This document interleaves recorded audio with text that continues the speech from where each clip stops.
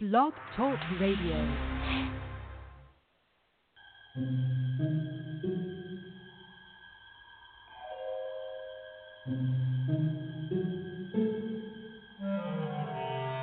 Archangels, ghosts, and Bigfoot, oh my. It's just another night for Supernatural Girls. Real stories, real answers to life's biggest supernatural mysteries. And now for another exciting interview with paranormal experts from this world and others. Here's your host, paranormal researcher Patricia Baker, on the one, the only Supernatural Girls.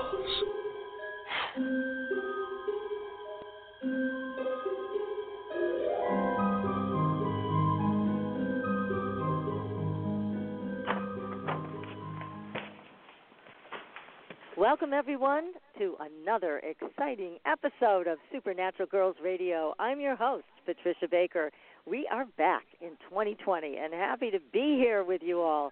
Got a great show for you tonight. Our guest is Baumann Brunke, and she is an animal communicator, and she's going to be telling us all about the power, the transformation, the healing, and the enlightenment that comes with the alchemy of the snake. We're going to hear things that I'm sure you have not heard before.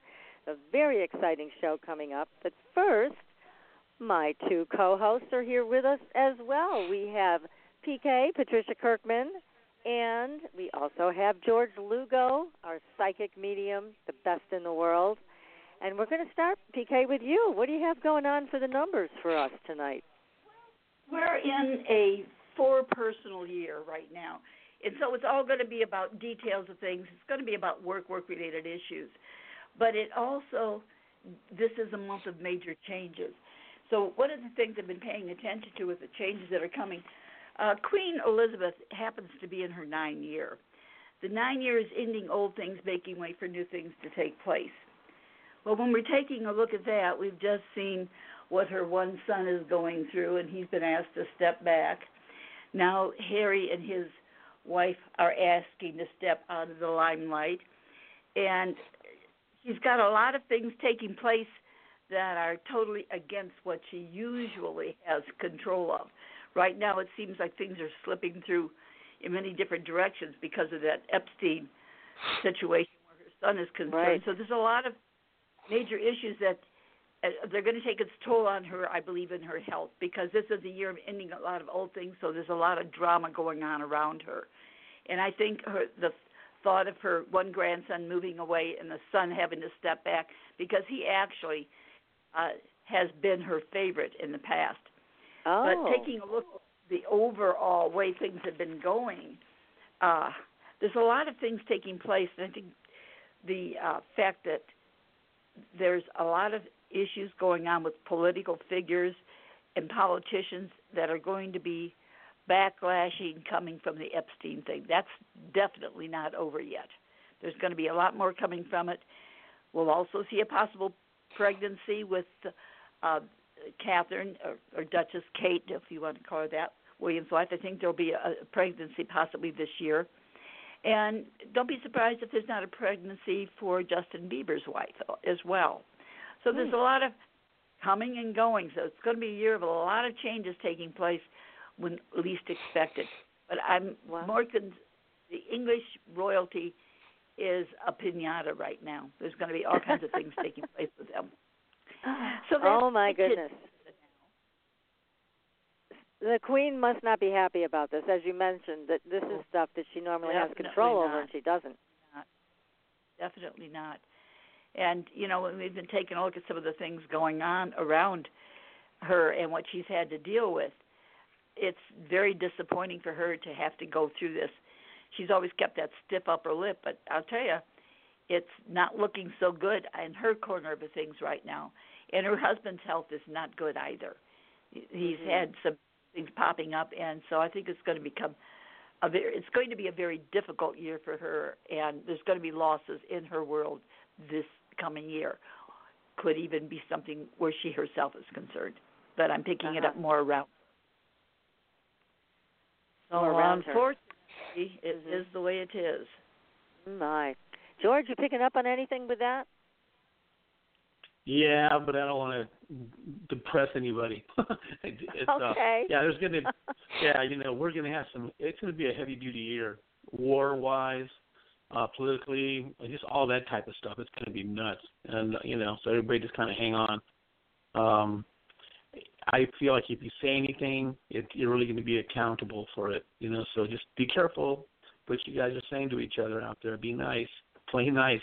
But I just feel like there's a lot of that kind of stuff happening. Yes, but that's absolutely. pretty much it. Okay. Yeah, I don't want to go any further because I'll get myself in trouble. Anyway, so video. Okay.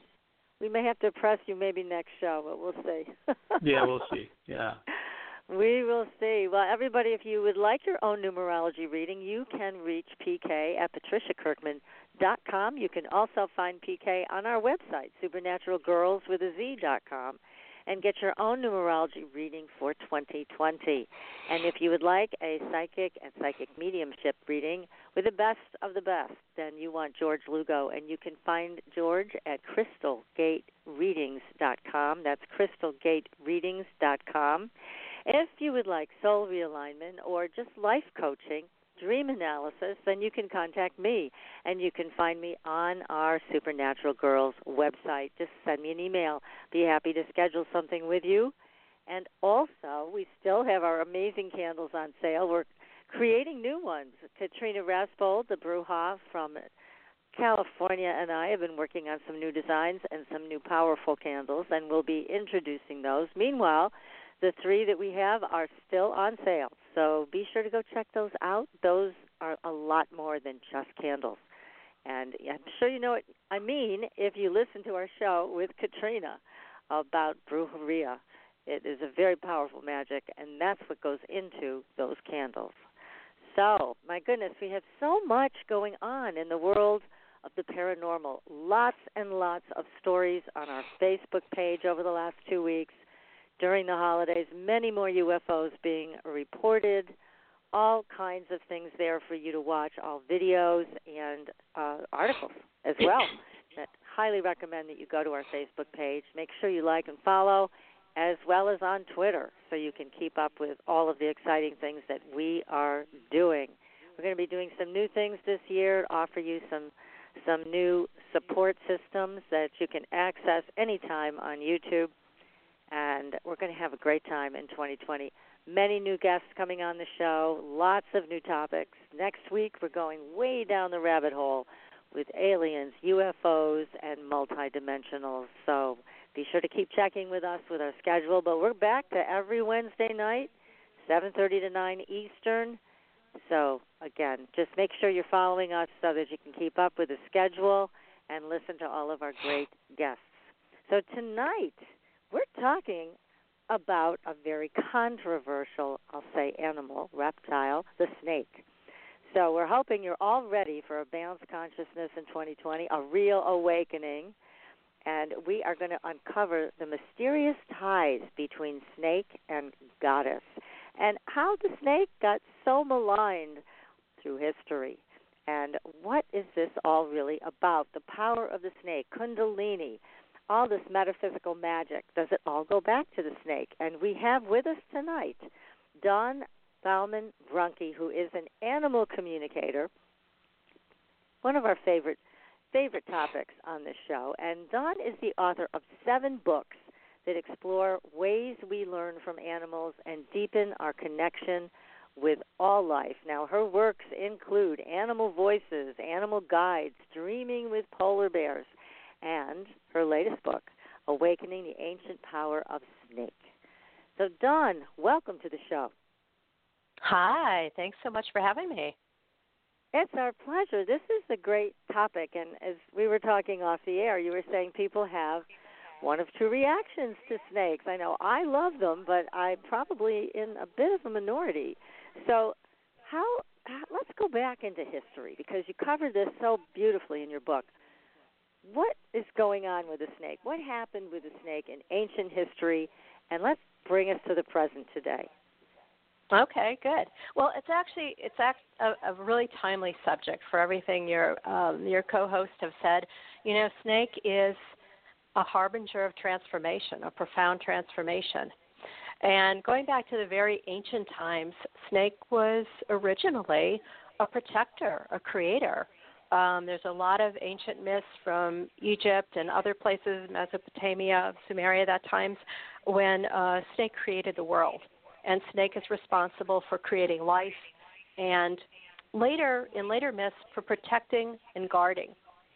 We see this in the Egyptian culture, where snake is often a guardian to royalty, to the pharaohs, and really a protector of gods and goddesses. Again, cross-culturally, we see this in India. We see this in South America, all over, really.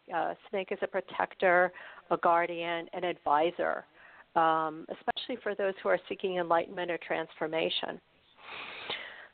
So, how did this change? How did this shift?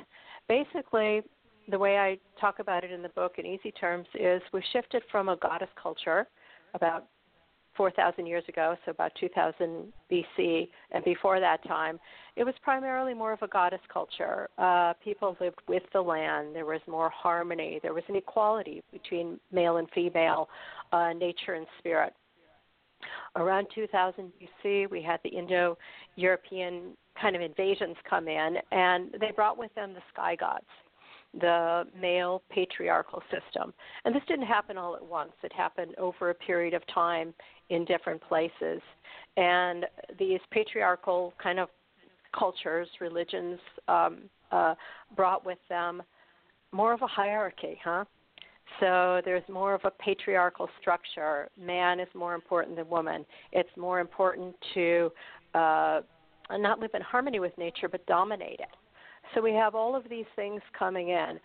Snake, like I said, was once the guardian, was once the protector, and very much aligned with the goddess culture. You see a lot of old statues with goddess and snake together. When that patriarchal energy came in, there was a shift to that. And, as is often when one culture changes another or one group of people come in, they have to denigrate the old in order to build up the new. So you're going to destroy the old culture, you destroy the old beliefs, and bring in the new. So we have this systematic paradigm shift of, and again, happening in many different cultures, many different times, over a period of probably 1,000 years, where snake and goddess become denigrated. They become less than. They become, the tempter, the deceiver. And we can go into the Garden of Eden story, which is actually a great metaphor for all of this and how it happened historically. And let's talk about that if we can, sure. Because that, I think, is one of the most misunderstood things of all. And it certainly did put the snake into the position of being a bad creature.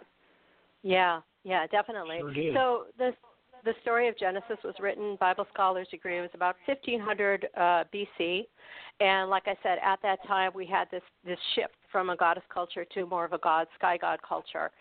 So the people who are writing the Bible are men, and they kind of have this agenda. And the agenda is, okay, we got to get rid of the old paradigm and we have to bring in the new. So the story goes that, Adam and Eve are in the Garden of Eden, and they're told that they can eat anything they want except from the fruit from the tree of knowledge of good and evil. And the snake tells Eve, I'm telling a very short story here, the snake tells Eve, you can eat that, that's not going to hurt you. Eve's like, no, God said if we ate from that, we're going to die. The snake said, you're not going to die, you're going to be awakened. So as we know, Eve eats the apple, shares it with Adam, and the two are profoundly changed. They do awaken. Once you awaken to something like that, you can't go back to not seeing it. And they didn't die. If you really look at this metaphorically, kind of not metaphorically, but literally, Snake was telling the truth. Snake said, you're not going to die if you eat the fruit. You're going to be changed, and that's what happens.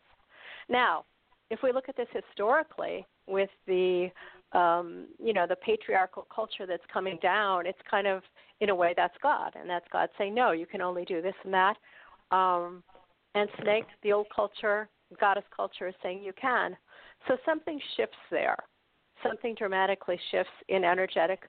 And a lot of, Joseph Campbell, for example, a lot of anthropologists, cultural anthropologists look at this book as really showing that historical shift from the goddess culture to the God culture.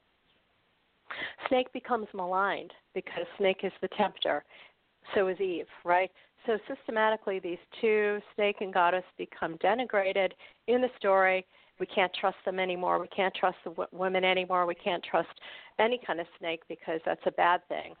And then from that time on, we see snake being denigrated in myth. And instead of being a protector, guardian, helpful advisor, snake becomes something evil, something chthonic, something underground, something that has to be destroyed and kept low, kept underground. Right, and as you're talking about this, I mean, I'm really struck with something you said. It's not just snake that was maligned, but it was women in general that were also maligned and put into that same category. Snake needed to be eradicated or controlled, and women needed to be controlled. So that's what we've been living under. And it's not just, I mean, we say women, but, there's male and female in everybody. So it's also the female aspect of every man that's also been taught to believe that that part of you is not good, that part of you is deceptive and, brought us to where we are today and everything bad. So it affects us all. Well, it does, and I agree with you totally. It's we have male and female within all of us, and it's subtle, It can be subtle. Sometimes it's overt, but sometimes it's very subtle. Just like the idea of logic is somehow more important or more trustworthy than emotions or intuition. So we have that male-female balance. I mean, we can see it in clear things like how women are paid less than men, how men dominate certain areas, and I don't want to get too. I'm not anti-man at all here. I'm just saying the equality isn't there. Yeah, the equality isn't there. And what we're going I'm getting on the hot seat here. Yeah, no, what we're going towards isn't women over men or men over women, but really a sacred marriage of male and female, and a coming together of logic and intuition, and of male and female, of nature and spirit, these types of things. So we're looking more at a harmony, or at least I am. Yes, exactly. No, this makes perfect sense. And also, with the snake, I mean, you bring out so many fascinating facts in your book about how this ties into medicine and all of the different ways that ancient medicine worked with the snake and their venom to turn it into medicine rather than poison. But there's a lot to be said about the snake that is related to Kundalini. Can we talk about that? Sure, of course. So Kundalini is the Sanskrit word. It means the sleeping serpent. And the general notion is that we have this, it's a metaphor, but it's also kind of a real energetic of a sleeping serpent, a sleeping coiled energy at the base of our spine. And Kundalini awakening is the idea that wakes up or is activated in some way, and that energy travels up our spine, up to our crown chakra, and awakens us. It's basically a path to enlightenment. Sometimes this happens unexpectedly with people. Some people use meditation and various practices to awaken Kundalini, but always it's about transformation and change. And again, that's really one of the keynotes of snake or snake spirit is transformation. And you can think of it in basic terms, just like snakes shed their skin. They release that old paradigm, that old skin, and they come out new and shiny. They're still themselves, but they're renewed. And that's kind of the tide of medicine. And, that ancient people observed that about snake, that snake was a representation of healing by virtue of shedding its skin, and also of enlightenment and of wisdom. The ancients observed that snakes never shut their eyes. Well, they don't have eyelids, that's why. But that whole notion was a metaphoric truth of snake being all wise and seeing everything. So again, that would be one of the older metaphors and representation of snakes, and why it was so highly regarded in so many cultures. It's just fascinating. I mean, there's so much power in Kundalini and so much power in awakening it when you're ready, because we've certainly talked to people who were surprised and weren't ready, and they didn't have good stories to tell about. We had one lady on who talked about it, and she actually learned to work through some of the difficulties at the beginning, but she said at the very beginning it felt like her blood was boiling I mean, it just set off this whole transmutation of elements within her own body, and she just didn't expect it. So but what she learned to do was to call Kundalini forward. So she came on the show, actually, and did a Kundalini calling for everybody in the audience. And it was mild, because she didn't want to trigger anybody, but it was very interesting that she developed this gentle relationship with Kundalini. And certainly, it is something that so many people in our audience are interested in, because we're all striving towards greater understanding and enlightenment, and that is what this Kundalini energy can certainly provide. Yeah, and I think you referenced this at the beginning. Some people either are very fearful of snakes, or they're very fascinated and interested in snakes. And one thing about snake that I learned through all of my research is that, especially in regards to Kundalini, is if you're not ready, snake will often appear as a very fierce, intimidating presence. And I think part of the reason for that is snake is warning us that we're not ready to awaken that Kundalini. When you see, when you're ready, when you're spiritually, emotionally ready to awaken something, then snake is a guide. Snake is an advisor, and snake invites us to awaken that which is ready to awaken. Another trademark of snake is it knows the cycles. It's very sensitive to the flow of cycles, the ebb and flow of our cycles, and when we're ready to awaken. So if you ever need to know, can I awaken this or not, snake is a great animal spirit to connect to and to inquire of. Interesting. And it's an animal, a reptile, that rejuvenates itself. It's kind of like Doctor Who. It just degenerates into another form of itself. And as you say, here's a bright, shiny new snake, got rid of its old skin. And that's fascinating. I don't think there's anything else on the planet that does that, is there? Well, there are other reptiles do that, but snake is, it's really well known for that. And that's why we say snake, metaphorically, it's all about releasing the old and going into and awakening the new, we could call it, if we wanted, get more esoteric about it. You're peeling off your old worldview, that which doesn't work anymore, that which is too small, worldviews that are too small, or paradigms that are self-limiting, so that we can awaken and move through that and transform ourselves into a clear representation of who we really are. Well, that's wonderful. And again, this is such a powerful medicine, really, in so many ways, and that the pharaohs wore this symbol of the snake in their headdress. So besides being protective of royalty in ancient Egypt, what else didn't this symbolize other things? An awakened pharaoh, a winged pharaoh?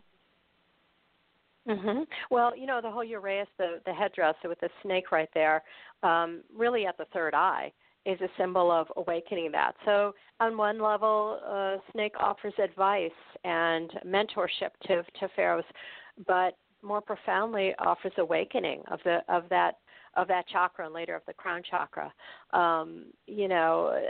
Again, all of these things are tied together. That's one thing I also learned when I was researching snake, is everything is kind of tied together. The Kundalini, the awakening, the protection. On the one hand, we see snake protecting gods and goddesses, the Buddha. There's often those statues of that many-headed snake coming up over the meditating Buddha. But we also see snake as a guardian and protecting treasures. So it can be a fierce-looking snake that's protecting a cave or treasures within.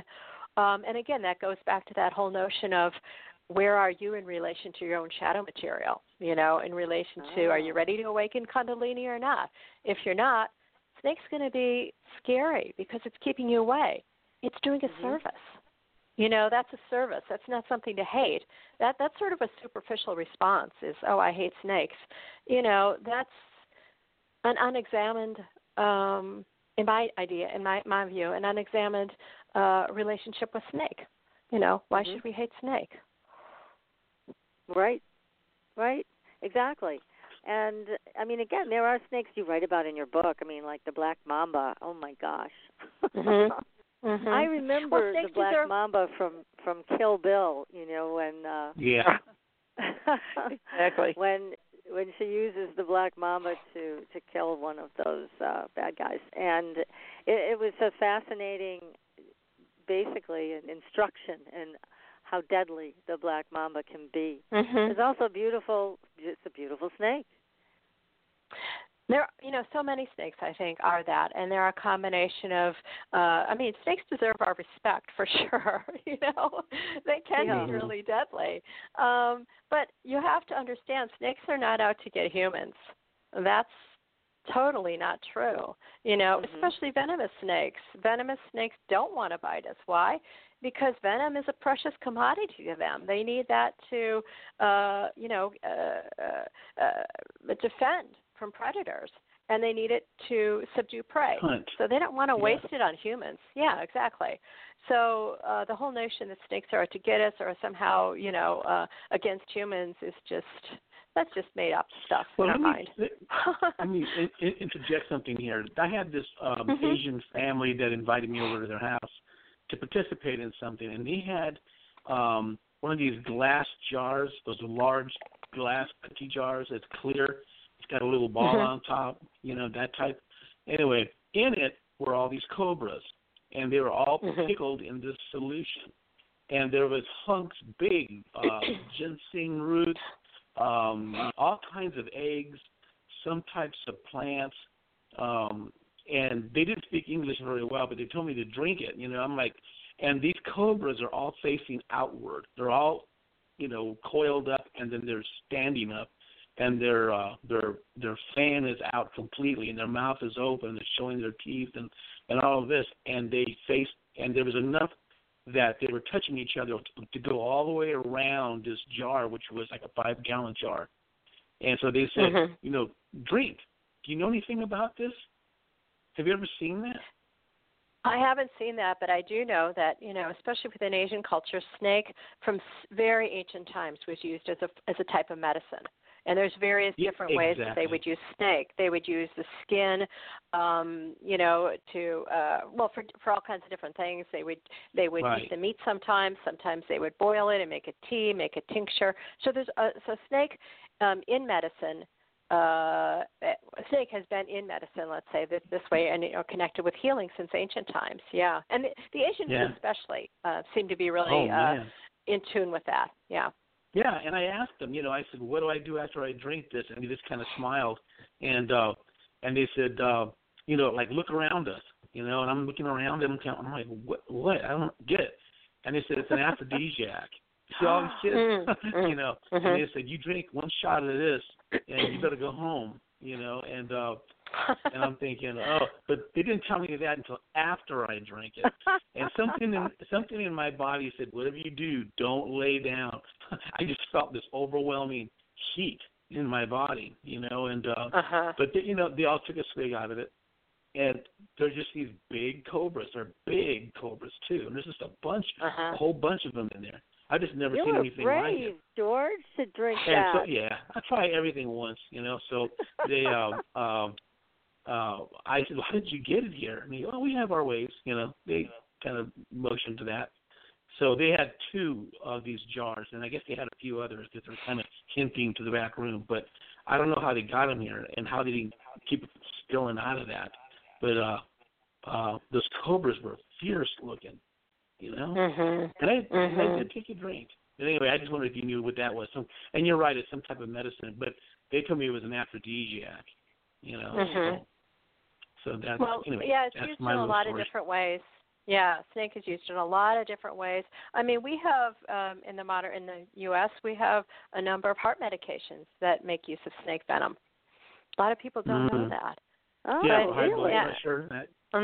Yeah, we've learned a lot of things, especially about the heart and about blood, through analyzing snake venom and finding out what it did. You see this very strongly in homeopathy, where a number of tinctures are made, or a lot of remedies, they would call them, are made from snake venom. Yeah. Yep. And then we have powerful. the medical symbol, too, the caduceus. And there was another symbol you talk about that preceded that. So tell us about those symbols. The rod symbols. of Asclepius. Right. Yeah. The rod of Asclepius is and that's based on an older myth about Asclepius, kind of an old Greek healer who sees some snakes, and the story goes that he sees one snake is dead, and another snake comes and puts some herbs in that first snake's mouth, and the snake comes back to life. And Asclepius becomes fascinated with snakes, and he uses the snake curling up the rod as his symbol. It's a symbol of healing. And then later, in Greek myths, the caduceus is used by Mercury, who is a god, messenger god, and sometimes it's connected to healing. Actually, the more kind of correct connection with healing would be the rod of Asclepius, the single snake. But we do see, and that's what you'll see on the back of ambulances, huh? Yeah. We still use that symbol today. Yeah. Yeah. My goodness. Yeah, so the snake it's is used involved in a lot of healing different logos. Yeah. Yeah. That's amazing. As a and think about it. It's used symbolically like that, but it's also used physically in heart medications, in homeopathy, in the Asian culture in a lot of different ways. And they do make use of like, for example, the gallbladder, the skin, the heart, and different aspects of snake. Yeah.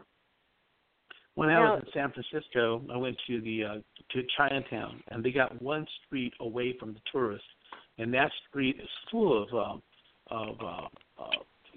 homeopathic type shops, and they use a lot of snakes in jars, dried up skins, organs, all kinds of stuff. All it types was of amazing. animals they use. Yes, really amazing. It's a fantastic place to see.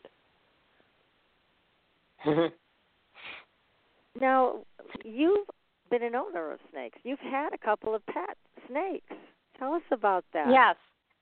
When I started writing this book, I was really fascinated by snakes. I read a lot about them. Obviously, I watched a lot of videos. I would go to the pet store and watch the snakes just because I was so fascinated. And my husband, asked me if I wanted to get a snake. It just didn't feel right to me to get one from a pet store. Not that I'm judging it in any way, but it didn't resonate with me. And then one day I was actually looking for a dresser on Craigslist, and I happened upon this ad for a ball python. It said, Carl needs a home. And it was a lady who lived about half an hour away, and she had this ball python, and I called her right away, kind of spur of the moment, and she invited us out. And that was the first time I got to hold a ball python, a snake. We were sitting in the sunshine in our cabin, and it was just amazing. He was all curled up into a little ball and chilly. He had been in the house, and when I held him, after about 5 minutes, he started warming up, and he started moving. And the feel of a snake, if you haven't felt one, it's so amazing. They're so, we think, if we're predisposed not to like them, we might think they're icky or they're slimy or something. They're not. It's like smooth silk. They're amazing to hold and amazing to feel. They have incredible number of ribs, and that's the way they're able to undulate so beautifully and to move in a very it's just a fascinating way they move. I never got tired of watching snakes move. So anyway, we did end up with Carl, and then later ended up with another a snake, a beautiful orange snake named Chloe. And that's how I learned about the differences in personality of snakes, because Carl was kind of this very slow, methodical. I always called him my gentleman snake because he really took his time when he was eating mice and, was able to always get it. And Chloe was kind of like my wild child. She would just do crazy things. She was very friendly. Most corn snakes are very friendly. But she would love to explore. We'd sometimes put her on the floor, and she'd like to go in our shoes and go around the, through the carpet, through the chairs and everything like that. She was just a wild girl. And they both had very different temperaments, different ways of being. So it was fascinating, actually, to have two snakes, to watch them and to see the differences between the two. And you being Did he an ever animal... bite you? No, well, actually, Carl once bit my husband, and it was, I think it was because my husband was kind of manhandling him a little bit. He wasn't quite as respectful as he could have been. And so he got a nip. I mean, it wasn't a major thing or anything, but it was a good wake-up call, like, yes, you have to be respectful because, these are wild animals. They're really I have a lot of different feelings about whether we should be keeping snakes or not. But I did learn a lot from the snakes for the several years that I lived with them. Yeah. Now, you being an animal communicator, you must have had conversations with them, right? You know, well, it's interesting because many of my books, about my first 5 or so books, were really about animal communication and about connecting. When I wrote the snake book, and when I got Carl and Chloe, I really wanted to take a different approach. So I did connect with them in personal ways and communicate with them, but that wasn't the focus of my book, and it really wasn't the focus of my time with them. It was really to learn from them as snakes. So I didn't want to impose that on them. So it's a different relationship than I have, for example, with my dog, who I talk to all the time. Right. Yeah. Mm-hmm. I have a funny story to share with you about animal communication with snakes. I don't know if you know Lydia Hibby. Dawn, do you know Lydia? I don't know her personally, but I know her name, yeah. So I've known her from way, way back when she first started this over 30 years ago, and she was telling me the funniest story how she was called to this college dormitory, and the woman had a snake, one of the students, and she had it from the time it was very young, apparently, and it slept in bed with her, okay? And she had satin sheets. Now, those things are slippery. So one night, the snake just slipped out of the bed, was on the floor, and wandered out into the hallway. And it was the funniest thing because the woman said, I want to know what the snake was thinking and feeling, because something happened that really scared me, because the snake got so rigid. I thought she was dead. And so Lydia talked to her, and the snake said that she described falling out of bed and going into this other hallway. And all of a sudden, she tells Lydia, all of a sudden I heard everybody yelling, snake, snake, snake. I didn't know where that snake was. So so I just had to stay perfectly still. And it was so funny. It was like she didn't know she was the snake. You know, she had bonded with this college girl, and she just thought she was one of the students, I guess. That is funny. Oh, my gosh. Yeah. So I just love this story. And it's a very endearing story because you get to see that, you know, these animals, and I know you know this better than any of us, have feelings, and the way they interpret the world, it's very different. And we need to respect it. It is very different. I mean, I think that's a great thing for all of us to remember is that, you know, we tend to think that the world is the way it is because of our human worldview. And everybody thinks that. But we neglect to keep in mind there's birds, there's alligators, there's, you know, snakes, there's dogs and cats, all of which have a different perception of what's happening, you know, in reality and in our world. So, yeah. Now, do you think that there are still secrets and mysteries that the snake holds in terms of metaphysical awakening and medicine? I mean, do you think that there's more to learn here? I do think, well, I think there's more to learn always with all animals and with all people and beings. So we're kind of ever evolving. But, yeah, I do think there is something about awakening. Maybe can I share with you the story of how I actually came to write this book?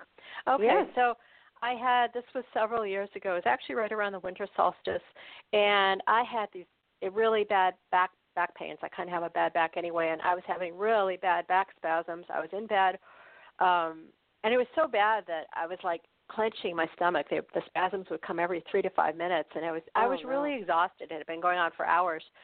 And I'm half delirious, you know. And at one point I go, what do I need to know? What do I need to see? And just like that, an immense snake appeared in my consciousness. I mean, it was so large, all I saw was the face of the snake and its presence. And I realized this was an ancient archetypal snake. It was a snake spirit. It was snake energy. And I knew I should be afraid, but the first thing that came to my mind was, how can I help you? That was like, it wasn't the words that came, but the thought. And Snake told me it had lost its tail. And what I understood that it meant by that was it had been disconnected from its tail. Not that it had, you know, couldn't find its tail, it was hidden, but it was disconnected in some way. And then I go into a dream, and I'm in a forest cabin, and there's an old woman sitting there on a chair, and on her lap is a big, medium-sized snake, black snake, and she has a needle, a silver needle and thread, and she's sewing, making little X's on the snake. And then I realized I'm sitting in a similar chair doing the same thing. Both of us are making little X's, and we're sewing snake back together again. And with that, I kind of went into, what should we call it, an altered state of consciousness. And Snake Spirit, was sharing with me its connection with humans throughout the ages. So I really did see ancient goddesses, with snakes around them, and protective snakes around gods. I did see that both the caduceus and I didn't know it was called the rod of Asclepius, but I saw this rod with a single snake.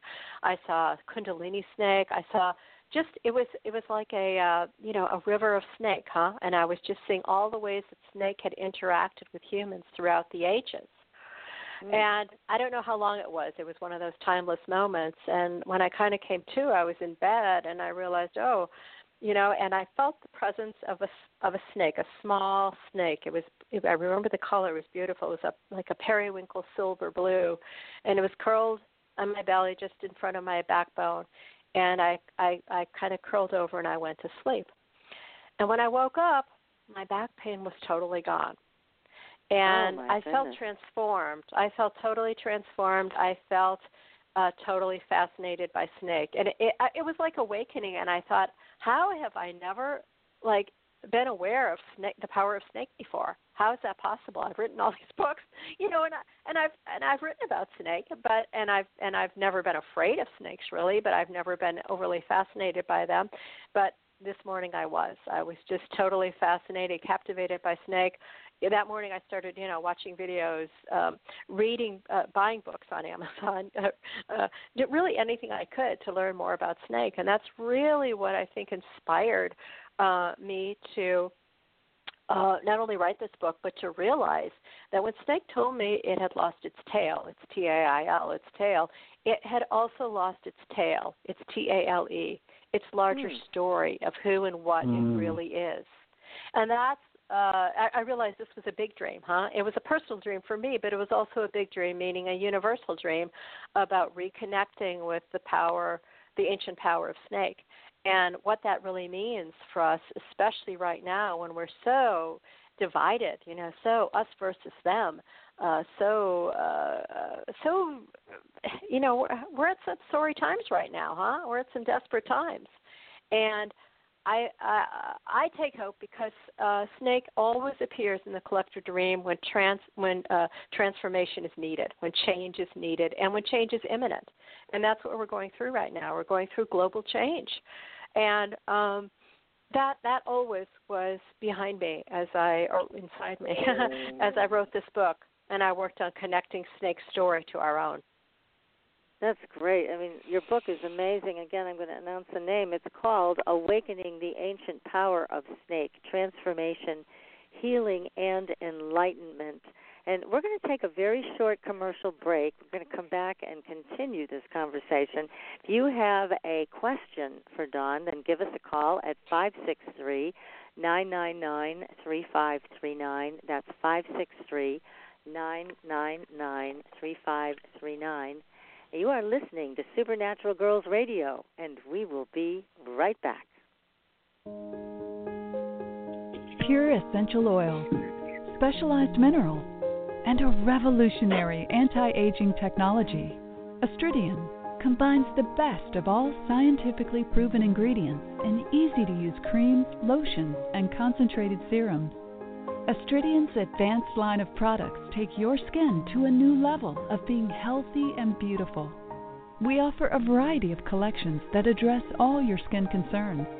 The Essential Anti-Aging Series treats and moisturizes your skin for a long-lasting, younger look. The Multivitamin Series promotes healthy skin with high-quality vitamins and minerals. The Sports Series restores skin from cellular damage and stress. Astridian also offers a revitalizing solution for hair and a professional series for doctors and medical spas. Visit astridian.love today and begin your new journey to healthy, beautiful, youthful skin. Astridian, beyond your expectations.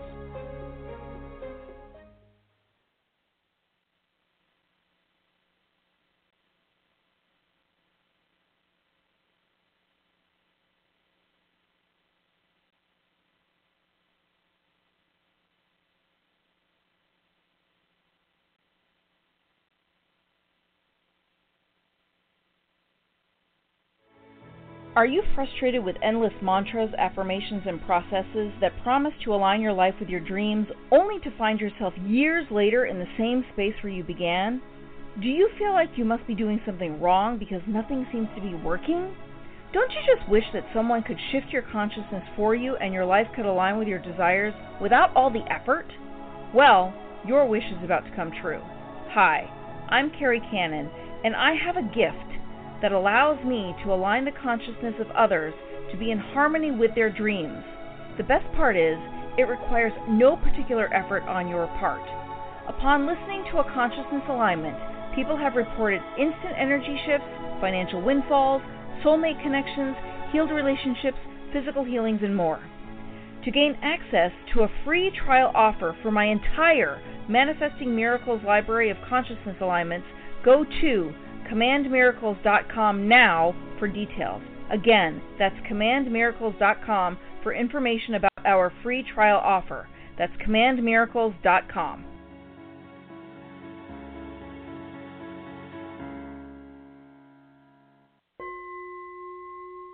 Are you ready for a new experience of freedom and powerful connection?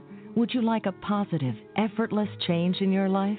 Then come to CosmicFusion.com, where we offer the most advanced energy clearing and expansion techniques in the world, with a quantum vortex energy to activate your divine blueprint and life's purpose.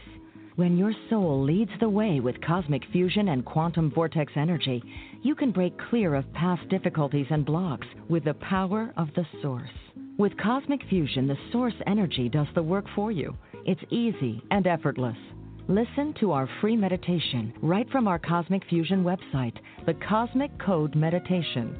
Sign up for one of our interactive webinars today. Come to Cosmic Fusion, www.kosmicfusion.com, to experience an effortless awakening and transformation.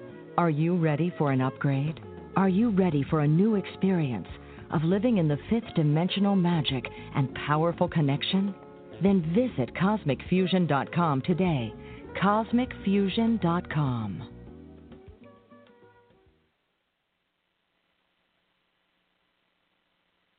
Your property tax bill. Have you seen it lately? It's frightening. Your property taxes are going up while your home value is going down. It's time to fight back and win. For the real truth about the property tax system, get attorney Pat Quintilian's book, Are You Getting Screwed on Your Property Taxes?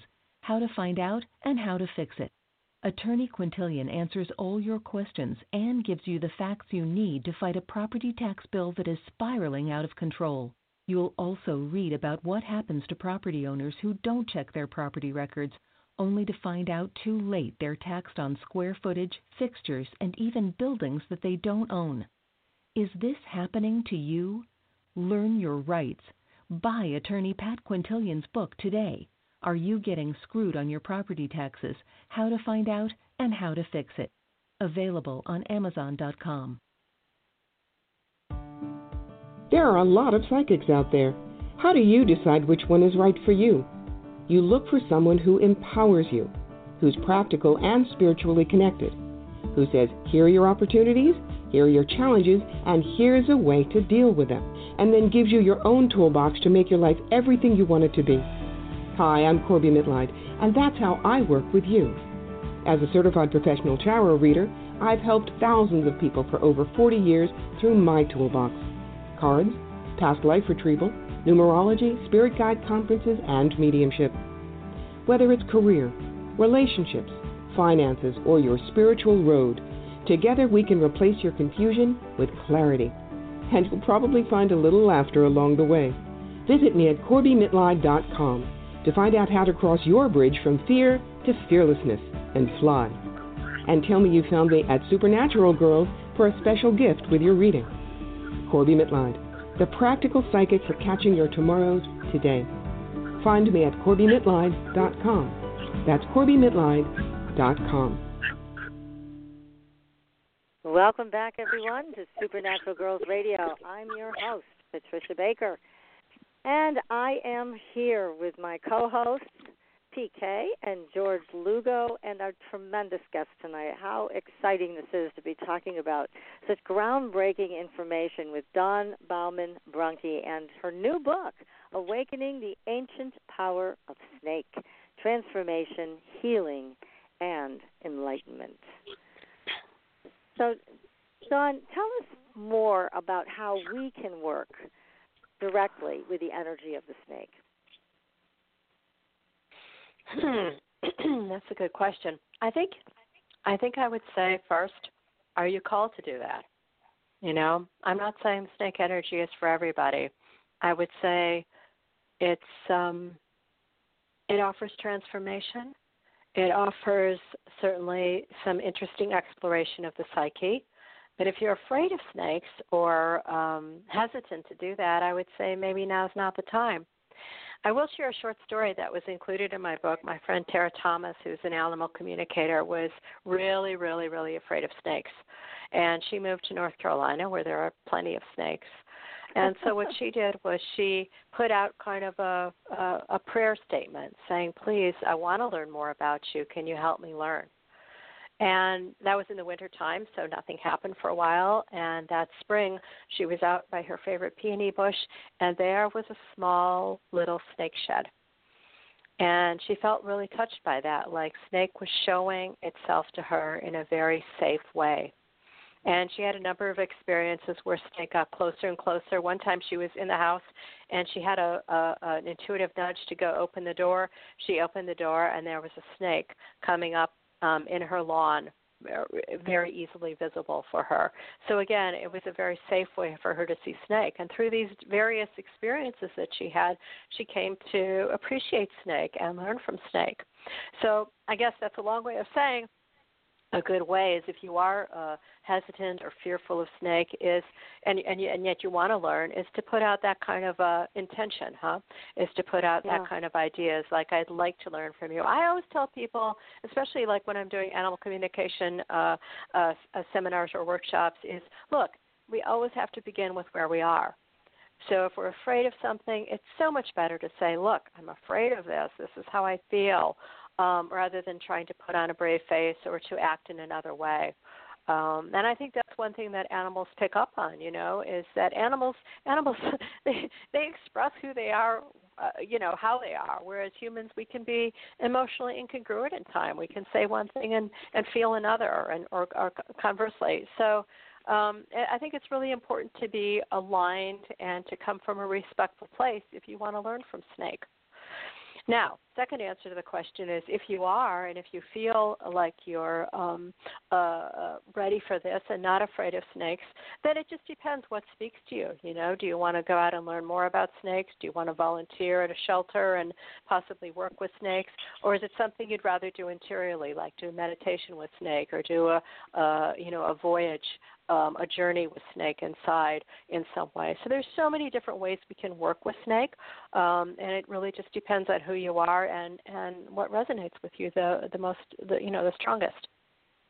Well, that makes a lot of sense because there is obviously the safe way to do this, where you can go into meditation or vision and have those types of conversations. But I mean, PK, you live out in the desert, and I know you mentioned there's a lot of rattlesnakes out where you live, right? Yes, there are, and I never know where they're going to be. And with the gravel and such, you don't see them. And I've got some bushes and such around, and all of a sudden I'll see one going across the sidewalk. That's one thing. But it's when I go to reach for something, and all of a sudden they're there. And it scares the bejesus out of you because, especially in the spring when the newborn, they're more venomous. And I remind my granddaughter to stay away from anything like that and to be very cautious when she gets out around the plants and things. Right. You know, there's no doubt that we need to be respectful and cautious around snakes. I do have a friend who lives in Arizona, and one of the things, he loves to go walking in the desert at night with his dog. And one of the things he does is he puts out, again, an intention, and he lets snakes know, I'm coming this way, and I don't want to harm you, so please don't harm me. Right. And that's how he walks. He walks with that intention, with that energy, rather than being fearful of, what could happen, da-da-da-da-da-da. He has this a presence. And, some people, I've actually heard a woman tell me she did a similar thing where she walks and she imagines a big bubble around her. And it's a protective bubble, and it protects the snakes and it protects her. And so when she walks, she has a clear path and she kind of projects herself a little bit forward so the snakes know that she's coming and get out of the way. Because snakes don't really want to bite us. They don't want to be they don't want to be squashed, right? Well, actually, they have their little alarm system, some of the rattlers, they rattle before you get there. And so they let you know that, right in front of you, and so when I used to hike out in the desert, I'd always kind of walk a little on the heavier side and maybe kick a rock once in a while just to make noise and vibration on the ground because they feel that quite a ways away. And sometimes they'll go away, and you won't even cross them. But when you do come across them, you just let them do their thing, and they'll be fine. Well, I had a lot of roads around the walkway out here, and so they would go across, and they would go because of the water that would be there, at different times. But it was like you didn't see them, and all of a sudden they're there. That's startling. So it's startling. There's no noise with them; they're just there. I found that. Well. There's probably more snakes around that we don't observe than, that's what I'm saying. It's like the snakes are there. It's just us who maybe not see them, and then all of a sudden we see them, whereas the snake may have been present for some time. Just to reaffirm, snakes don't really want to be involved with humans. They really, in terms of confrontation. So, George is exactly right. That's what those rattles are all about. They're not being angry. They're not, telling us in an angry way. They're saying, "Stay away. Here I am. Stay away." Right. Yeah, that's right. Yeah. Yeah, and you also brought up something interesting about the younger snakes being more venomous than the older snakes. Really, that's interesting. Yeah, that's true for most species of snakes. Most younger snakes most juvenile snakes tend to be more venomous than an older snake. Yeah, it's not always. Yeah, they'll shoot their whole load into you, and it's really potent. Older snakes, they may bite you, but they don't always shoot everything into you, just maybe a little bit, just to scare you away, or they can't help it, But they're used to hunting. They're used to doing this type of thing. So when they do bite you, it won't be as bad. It usually is not as bad. Yeah, it's really interesting about venom. Venom, shooting venom is basically optional for a snake. So a snake can bite you, and it can be called a venomous snake can bite you. It can be called what is called a dry bite, meaning it's just with the fangs, but the venom hasn't come out. Or they can, like you say, shoot the load of venom, and then you're in trouble. Right. And they're so fast. And you talk about that in your book, Dawn, is their ability to strike.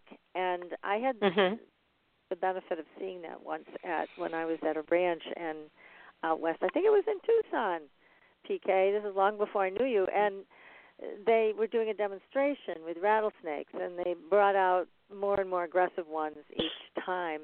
But I've never seen anything move that fast. I mean, to do a strike like that, you can't even blink your eyes that fast.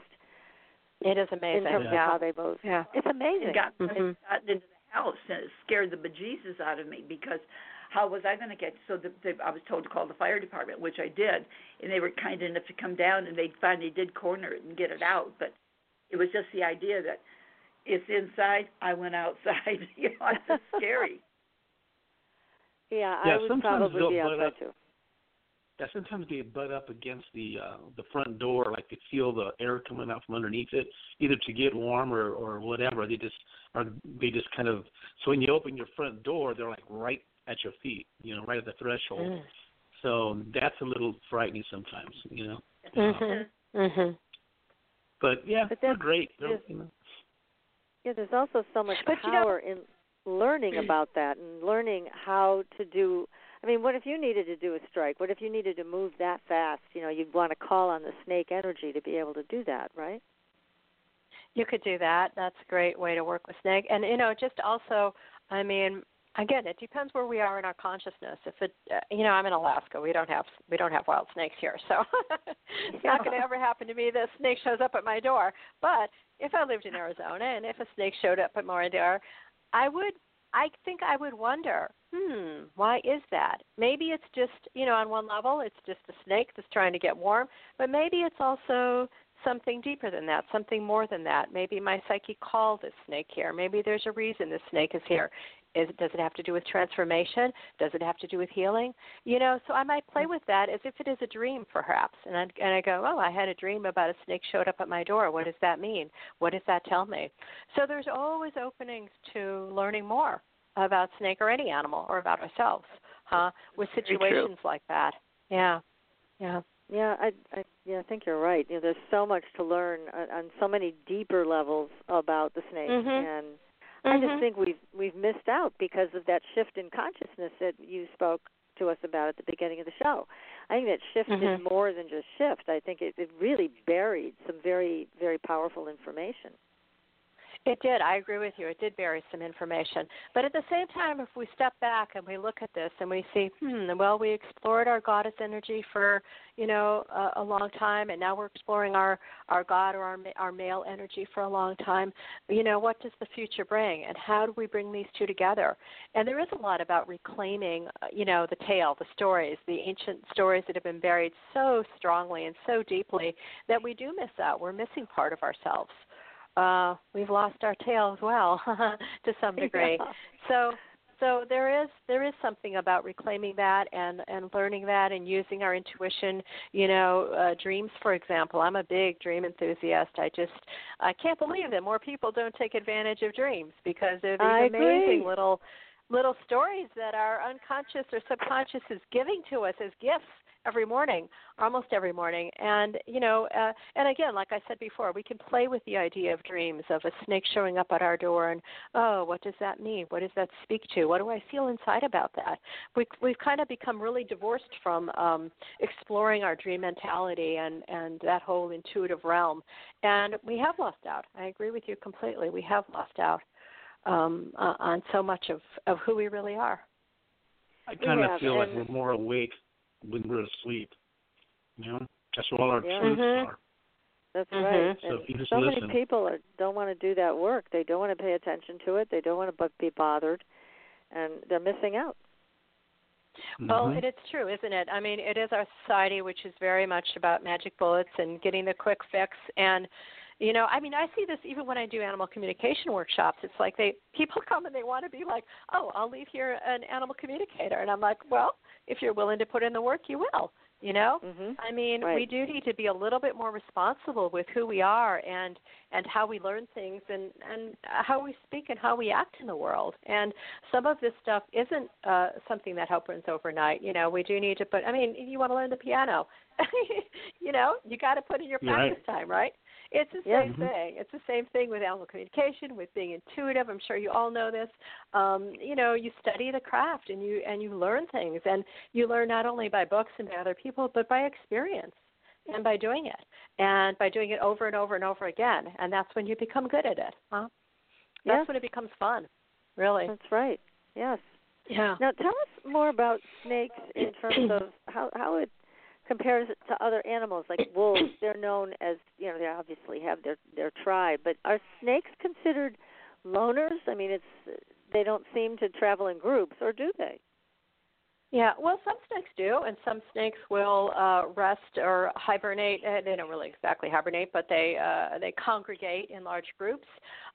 New research on snakes has shown some snake species are social animals. There's a lady, actually, I think she is in Arizona, I'm not sure where, who studies rattlesnakes and has found that some rattlesnakes will come together during when they're having the babies, and they'll actually babysit another snake's young.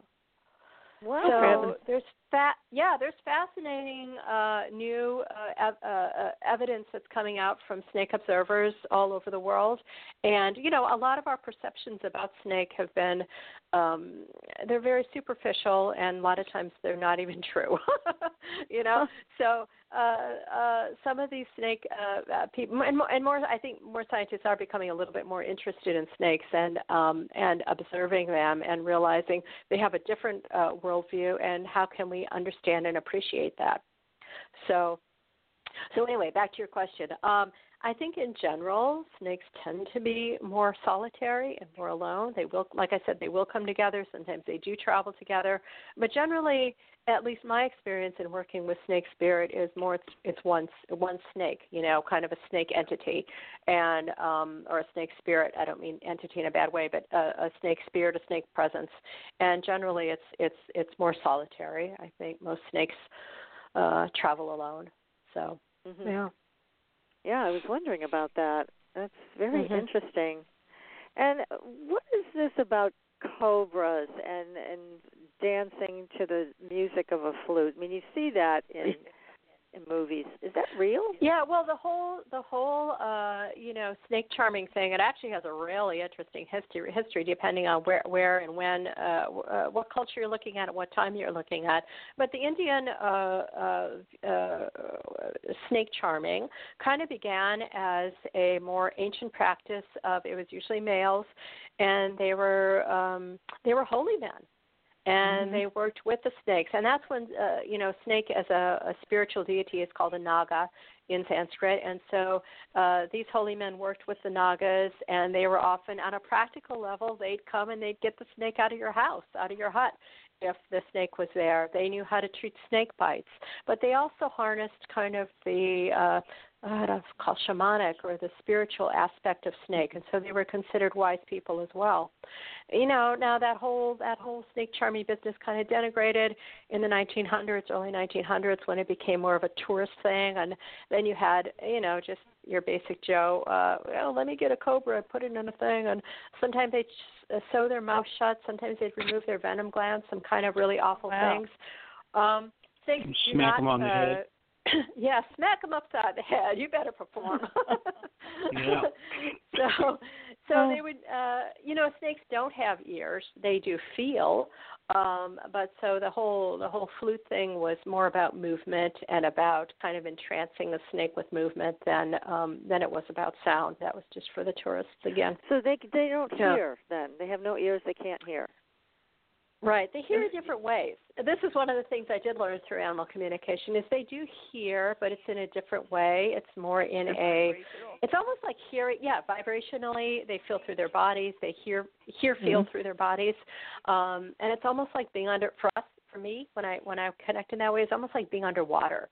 And you hear things like in a very muted way, and you would kind of hear it more than hear it with your ears. So it's interesting. It's interesting. The whole thing is how snake charming. I think snake charming says more about humans than it does about snakes. One thing I talk about in the book is the difference between male snake charmers and females. In the 1900s, female snake charming, that was a big thing. So in the U.S., but more kind of in France and Europe. And they would have these, scantily clothed ladies who would charm snakes. And it's interesting that the female snake charmers would tend to drape the snakes over their bodies, their arms, their bellies, and they would kind of dance with the snakes. So it was never about showing power over snake, but more kind of almost like the way snake connected with goddess way back in the ancient days, more about communing with snake and moving like snake and being in tune with snake. So that also had a seductive quality. It's interesting, isn't it, that snake charming always has kind of this exotic and erotic quality to it. There's something that we just have to watch it. It's because and I think that also speaks to the movement of snake. Snake's basic movement is undulation. It's a very graceful type of movement, and there's something that is mesmerizing about that. Almost like yes. Yeah. No arms, no legs. What else you got? Yeah. Now, how does this tie into our DNA? Because you talk about that in your book also. Oh, I do talk about that in my book. So, I'm just going to apologize in advance because I wrote this book I finally finished it about a year ago. And when you write a book, you kind of put it to bed, you send it off to your publisher, you forget about it for a while, and then a year later it's suddenly in the world, and you're like, at least I am like, oh, I better read this book again to remember exactly what I said. So I haven't gotten to the chapter yet. I'm about 3/4 of the way through. But I do have a great chapter called The Scientist, the Stargazer, the Shaman, and the Snake. And it's all about ways in which South American shamans in particular have a connection with snakes. One of the things that shamans, South American especially shamans, tend to see when they do their journeys is snakes. Their snakes are often, sometimes they're cosmic snakes in the sky. Sometimes they're snakes that are undulating in a certain way. And an anthropologist, Jeremy Narby, went there and worked with these shamans for a long while, observed them, learned from them, and came to determine that a lot of the shamans were actually tuning into the connection of snake coming up the spine, like it does in Kundalini, and DNA, the similar way that DNA coils, like a ladder, huh? And in anthropological, in shamanic culture rather, we often see that ladder. It's between worlds. It connects. It connects the living world, our world, either with the sky world or with the underworld. And that's a lot of what snake does too. I didn't talk about that at the very beginning, but snake is often a bridge, a connector of worlds between earth and sky, or earth and water, earth and the underground, things like that. So there's this very detailed, and actually it would take me a little while to explain the whole thing, but there's a very deep connection between snake and DNA and Kundalini and the way that energies rise up our spine and help us to awaken. That's DNA is a blueprint, right? Yeah, DNA is a blueprint. It's a message. It tells ourselves what to do. And you think about the caduceus, how the two snakes are entwined on Mercury's staff. It's very similar, if you look at it, to DNA. It's the curving of those two ribbons up, or two snakes up a central pole, which is also to say, what are the energies, the Ida and the Pingala in the spine that curve up your spine and lead to that Kundalini awakening. Mm-hmm. You said something a minute ago, Dawn, that really triggered something for me in terms of shamanism. And we've had a number of shamans on the show, and it's always been a enlightening experience. But after one of these shows, I had this experience meeting the original shaman, and it was very powerful. But what I saw about the shaman was the nexus point between the worlds. Mm-hmm. And when you talk about the snake, able to connect the worlds, I think that's one of the missing pieces about snake, and it's probably why so many shamans see these big, colorful snakes in their own visions. It's because of that connection between the worlds that maybe it is the snake who is the only one in the animal kingdom that can make that connection. It's just a thought that I had as you were talking. Yeah, possible. And again, it goes back to those really, really ancient myths where the snake comes from the sky down to the earth and activates life on earth. Sometimes you see the snake coming from the core of the earth and coming up and activating life on earth. In the Aboriginal dream time, it's this huge snake that travels beneath the earth and makes the mountains and the gullies and the valleys and so forth. So yeah, always snake is about connecting worlds and about helping, not only connecting worlds, but being a pathway for humans to connect worlds. So, yeah, that totally fits with what I've learned about snake, yeah. Yeah, wow, that's very powerful information. It is powerful, yeah. Well, we have a question here, so let me bring this person on live with us. Sure. Hi, welcome to the show. Who's this? Hi, it's Hugh. Happy New Year, everyone. Hey, Hugh, Happy New Year. Fascinated by the show, and I was looking up while she was speaking. She just touched on water a little bit, but water snakes are quite beautiful, and I was wondering if they were related to eels, but they're not. That's a totally different species. Right. And so I was wondering if she could comment on water snakes. Well, water snakes are fascinating. They're some of the most venomous snakes often. And there's not a lot of water snakes, but the ones that are, and think about it. You wouldn't think about a snake living in the ocean, but they do. They live on so many different habitats. Some water snakes actually are able to go onto land and are able to live both in the ocean, in salt water as well as land. So it's a fascinating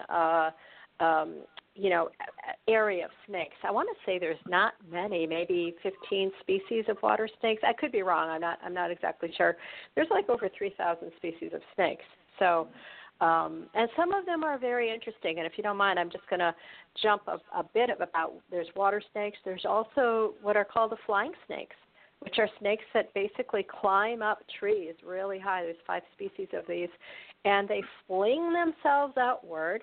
And they kind of become a snake frisbee, and they're able to glide sometimes 200 feet and land safely on the ground. Oh, my God. Isn't that amazing? Yes. Yeah, I I've know. seen those. Yeah, they're fascinating. And there's also a snake, the Brahminy blind snake, which is a species that is entirely female. There are no male Brahminy blind snake males. Oh, and my so they're goodness. able. They basically clone themselves. And they travel. They're an amazing species because they travel all over the world. They're also called a flower pot snake, and so they kind of move and colonize new areas by the horticultural trade. And they've spread all over the world. The scientists believe. I think they started. I'm not sure exactly. It might have been Asia, but they're all over the world now. And I'm like world domination, right? Yeah, that's so funny. Who would have guessed it? Oh, my. Yeah. Are they venomous?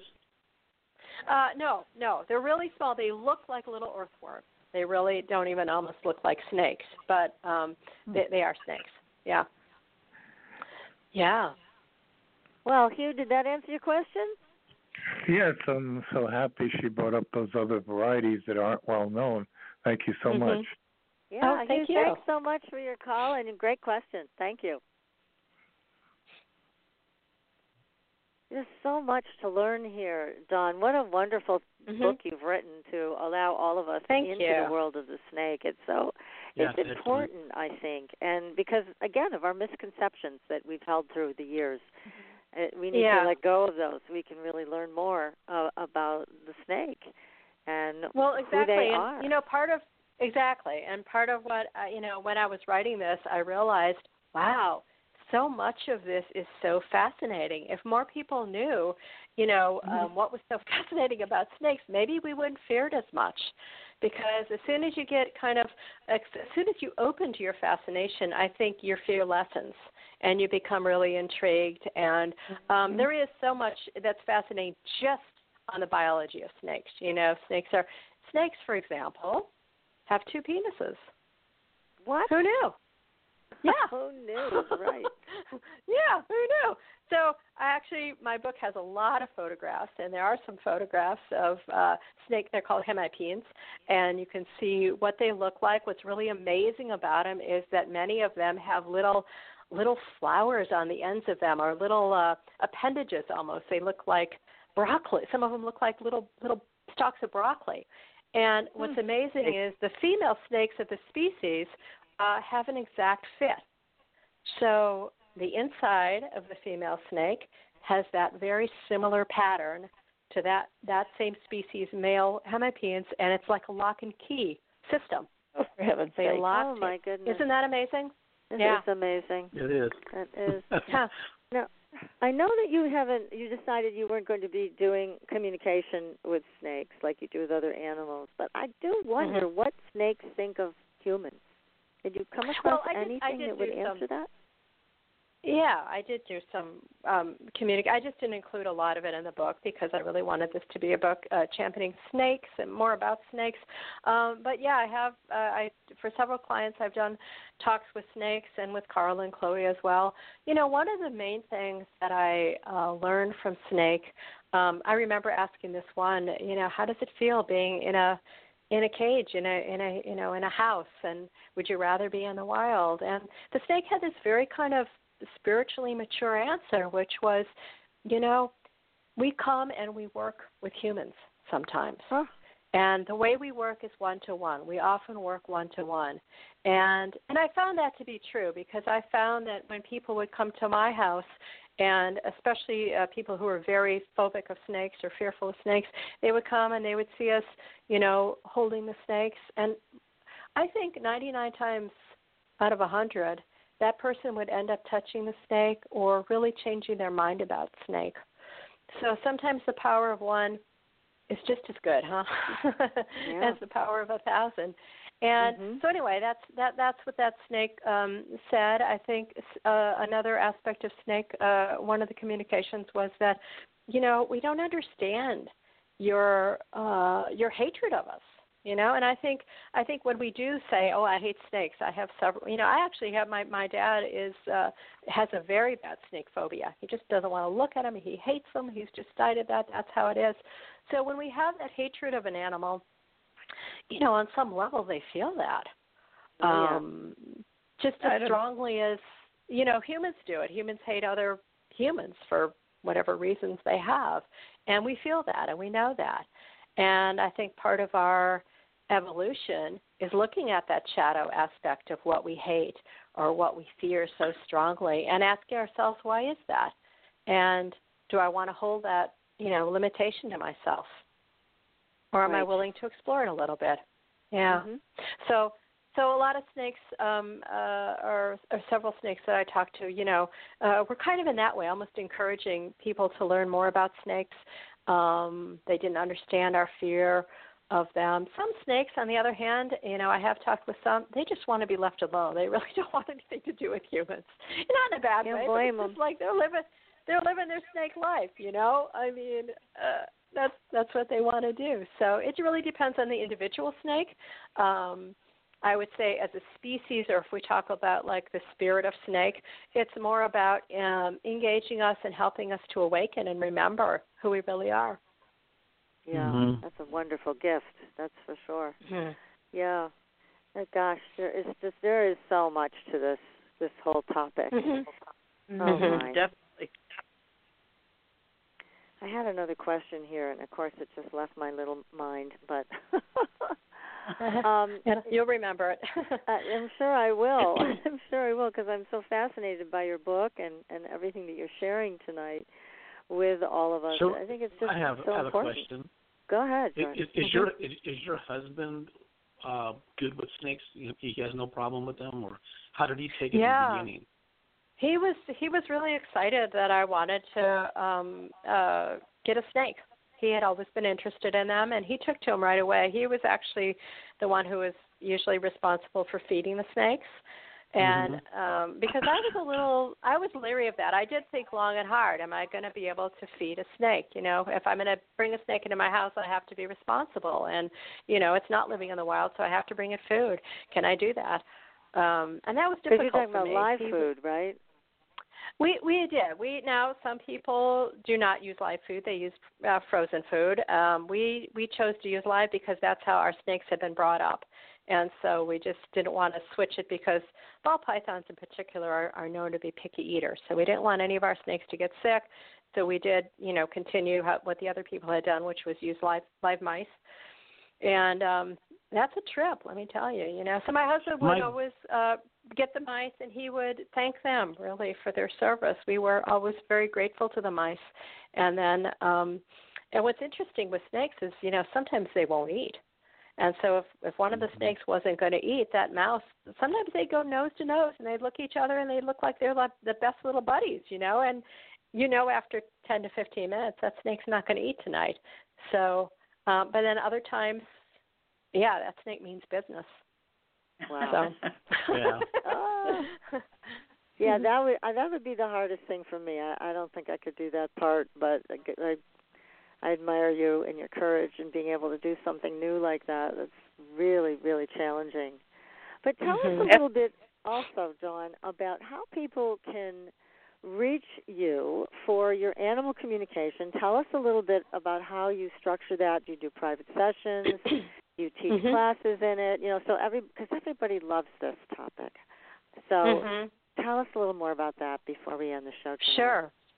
Sure. Probably the easiest way to learn more about me is to go to my website, which is animalvoices.net.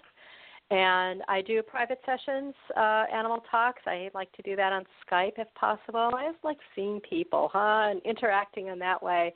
Or we can do them by phone.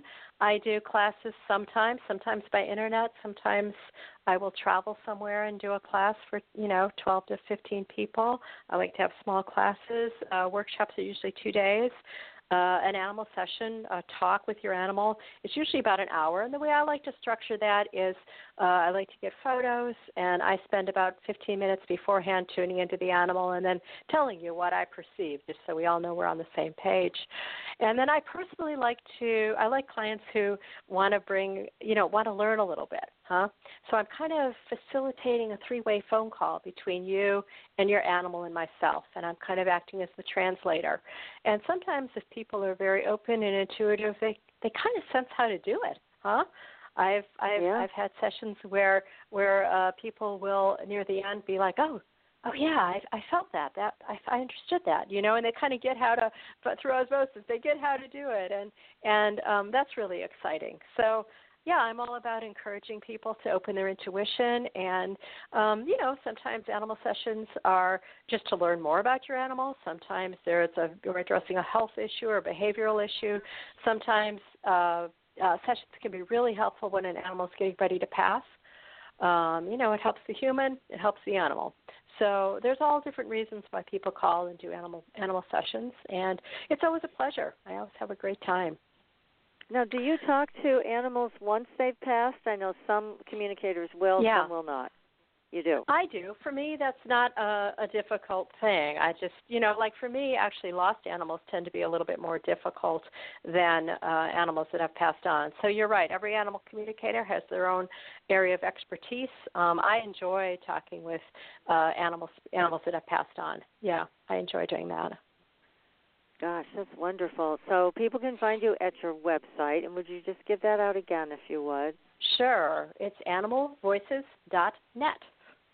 Perfect. And there's a lot about my books there, and there's a lot about my sessions. So, you're welcome to visit. Well, that's great. We're going to have you back just to do animal communication and help our audience learn more about that, because I know that everybody in our audience, and of course all of us tonight talking with you, love animals, and it would be just wonderful to hear more from you on that topic as well, so that we could I'd be really learn more happy about to do it. that. Yeah, I'd love that would to be have great you back. fun. Yeah, and I don't know if you've ever done anything on tarot, but I also created a tarot deck, and I find that to be a really fascinating language as well. A lot of what we're talking about here is translation, Animal communication is a form of translation, using the tarot or doing meditation or dream work. All of that is about kind of bringing worlds together and translating, ways of being, so that we can better understand ourselves. So, happy to be on your show whenever. We definitely need that, and I want you to talk to my little guys for me and see what they have to say, some things I'm sure I've missed along the way. So it would be great to have you on Skype with all of us. That'd be very and I fun. know our Sure. audience would love that opportunity to talk with you about their animals as well. So we're definitely going to plan to have you back. This has been a wonderful show, Dawn. Thank you so much for your beautiful book and for your time tonight. Again, everybody, the name of the book is Awakening, the Ancient Power of Snake, Transformation, Healing, and Enlightenment, by our terrific guest, Dawn Baumann Brunke. It's available on Amazon, on Dawn's website. Oh, my. Well, thank you so much. Now, next week, everybody, as I mentioned, we're going down the rabbit hole, UFOs, aliens, interdimensionals. Be sure to tune in. And until then, we'll see you on the Blue Highway. Good night, everyone. Good night. Good night. Thank you. Good night. Thanks for listening. Tune in next week for another radio adventure with Supernatural Girls.